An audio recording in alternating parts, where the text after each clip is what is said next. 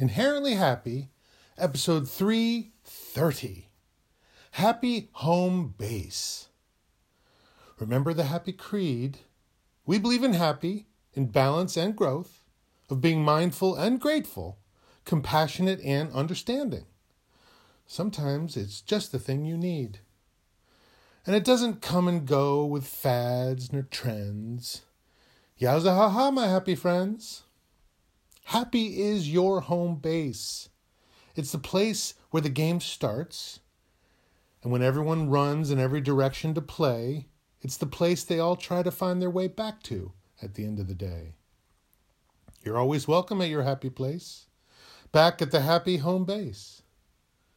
I would like to welcome all the villains, yes, even you, to seek out the happy home base, to give up your wicked ways and mean attitudes, and be nice and helpful for a change of pace.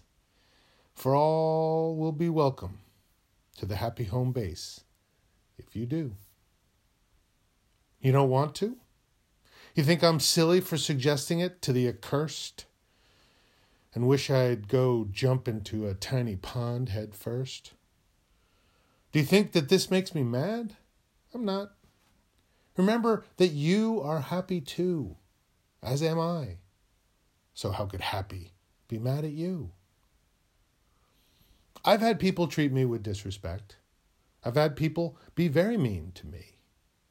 And while I don't like those things, I also know that since everyone is inherently happy, the only way they could be so mean is if they forget how they can happy be. If they were actually connected and balanced and mindful and all that, then they wouldn't want to be mean. They wouldn't be able to treat others or themselves like a dirty doormat. So by simple virtue of someone being mean, I can tell that they must feel that the world is mean to them, which means they have forgotten how happy they, the world, and the universe is, sight unseen. So I try to help them as if they were kin. When others have refused to do so, I show an interest, I treat them with respect, and I reach out to the happy within. It doesn't always work the first day. Some habits are hard to break, but I keep at it, trusting in the power of the inherently happy way. Granted, some people never come around.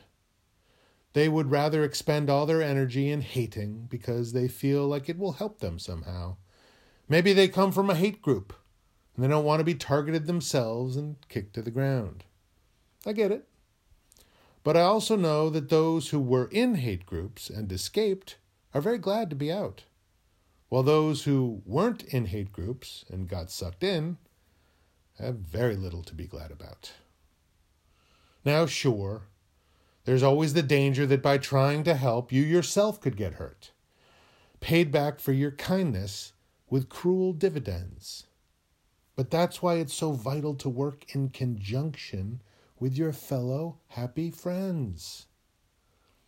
So I'm not suggesting you be a pushover, that you smile at others for being jerks.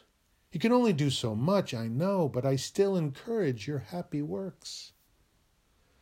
Let's say someone in a shop is very upset and they drop something they need on the floor. You could point that out to them, which could be the very thing to spread a little happy and keep them from escalating their fury anymore. We're all just trying to get by. So have a heart and help someone else save face. For when others take the wrong way round because they didn't know any better, we happy friends can lead them straight back to the happy home base. Ha ha. Yowza.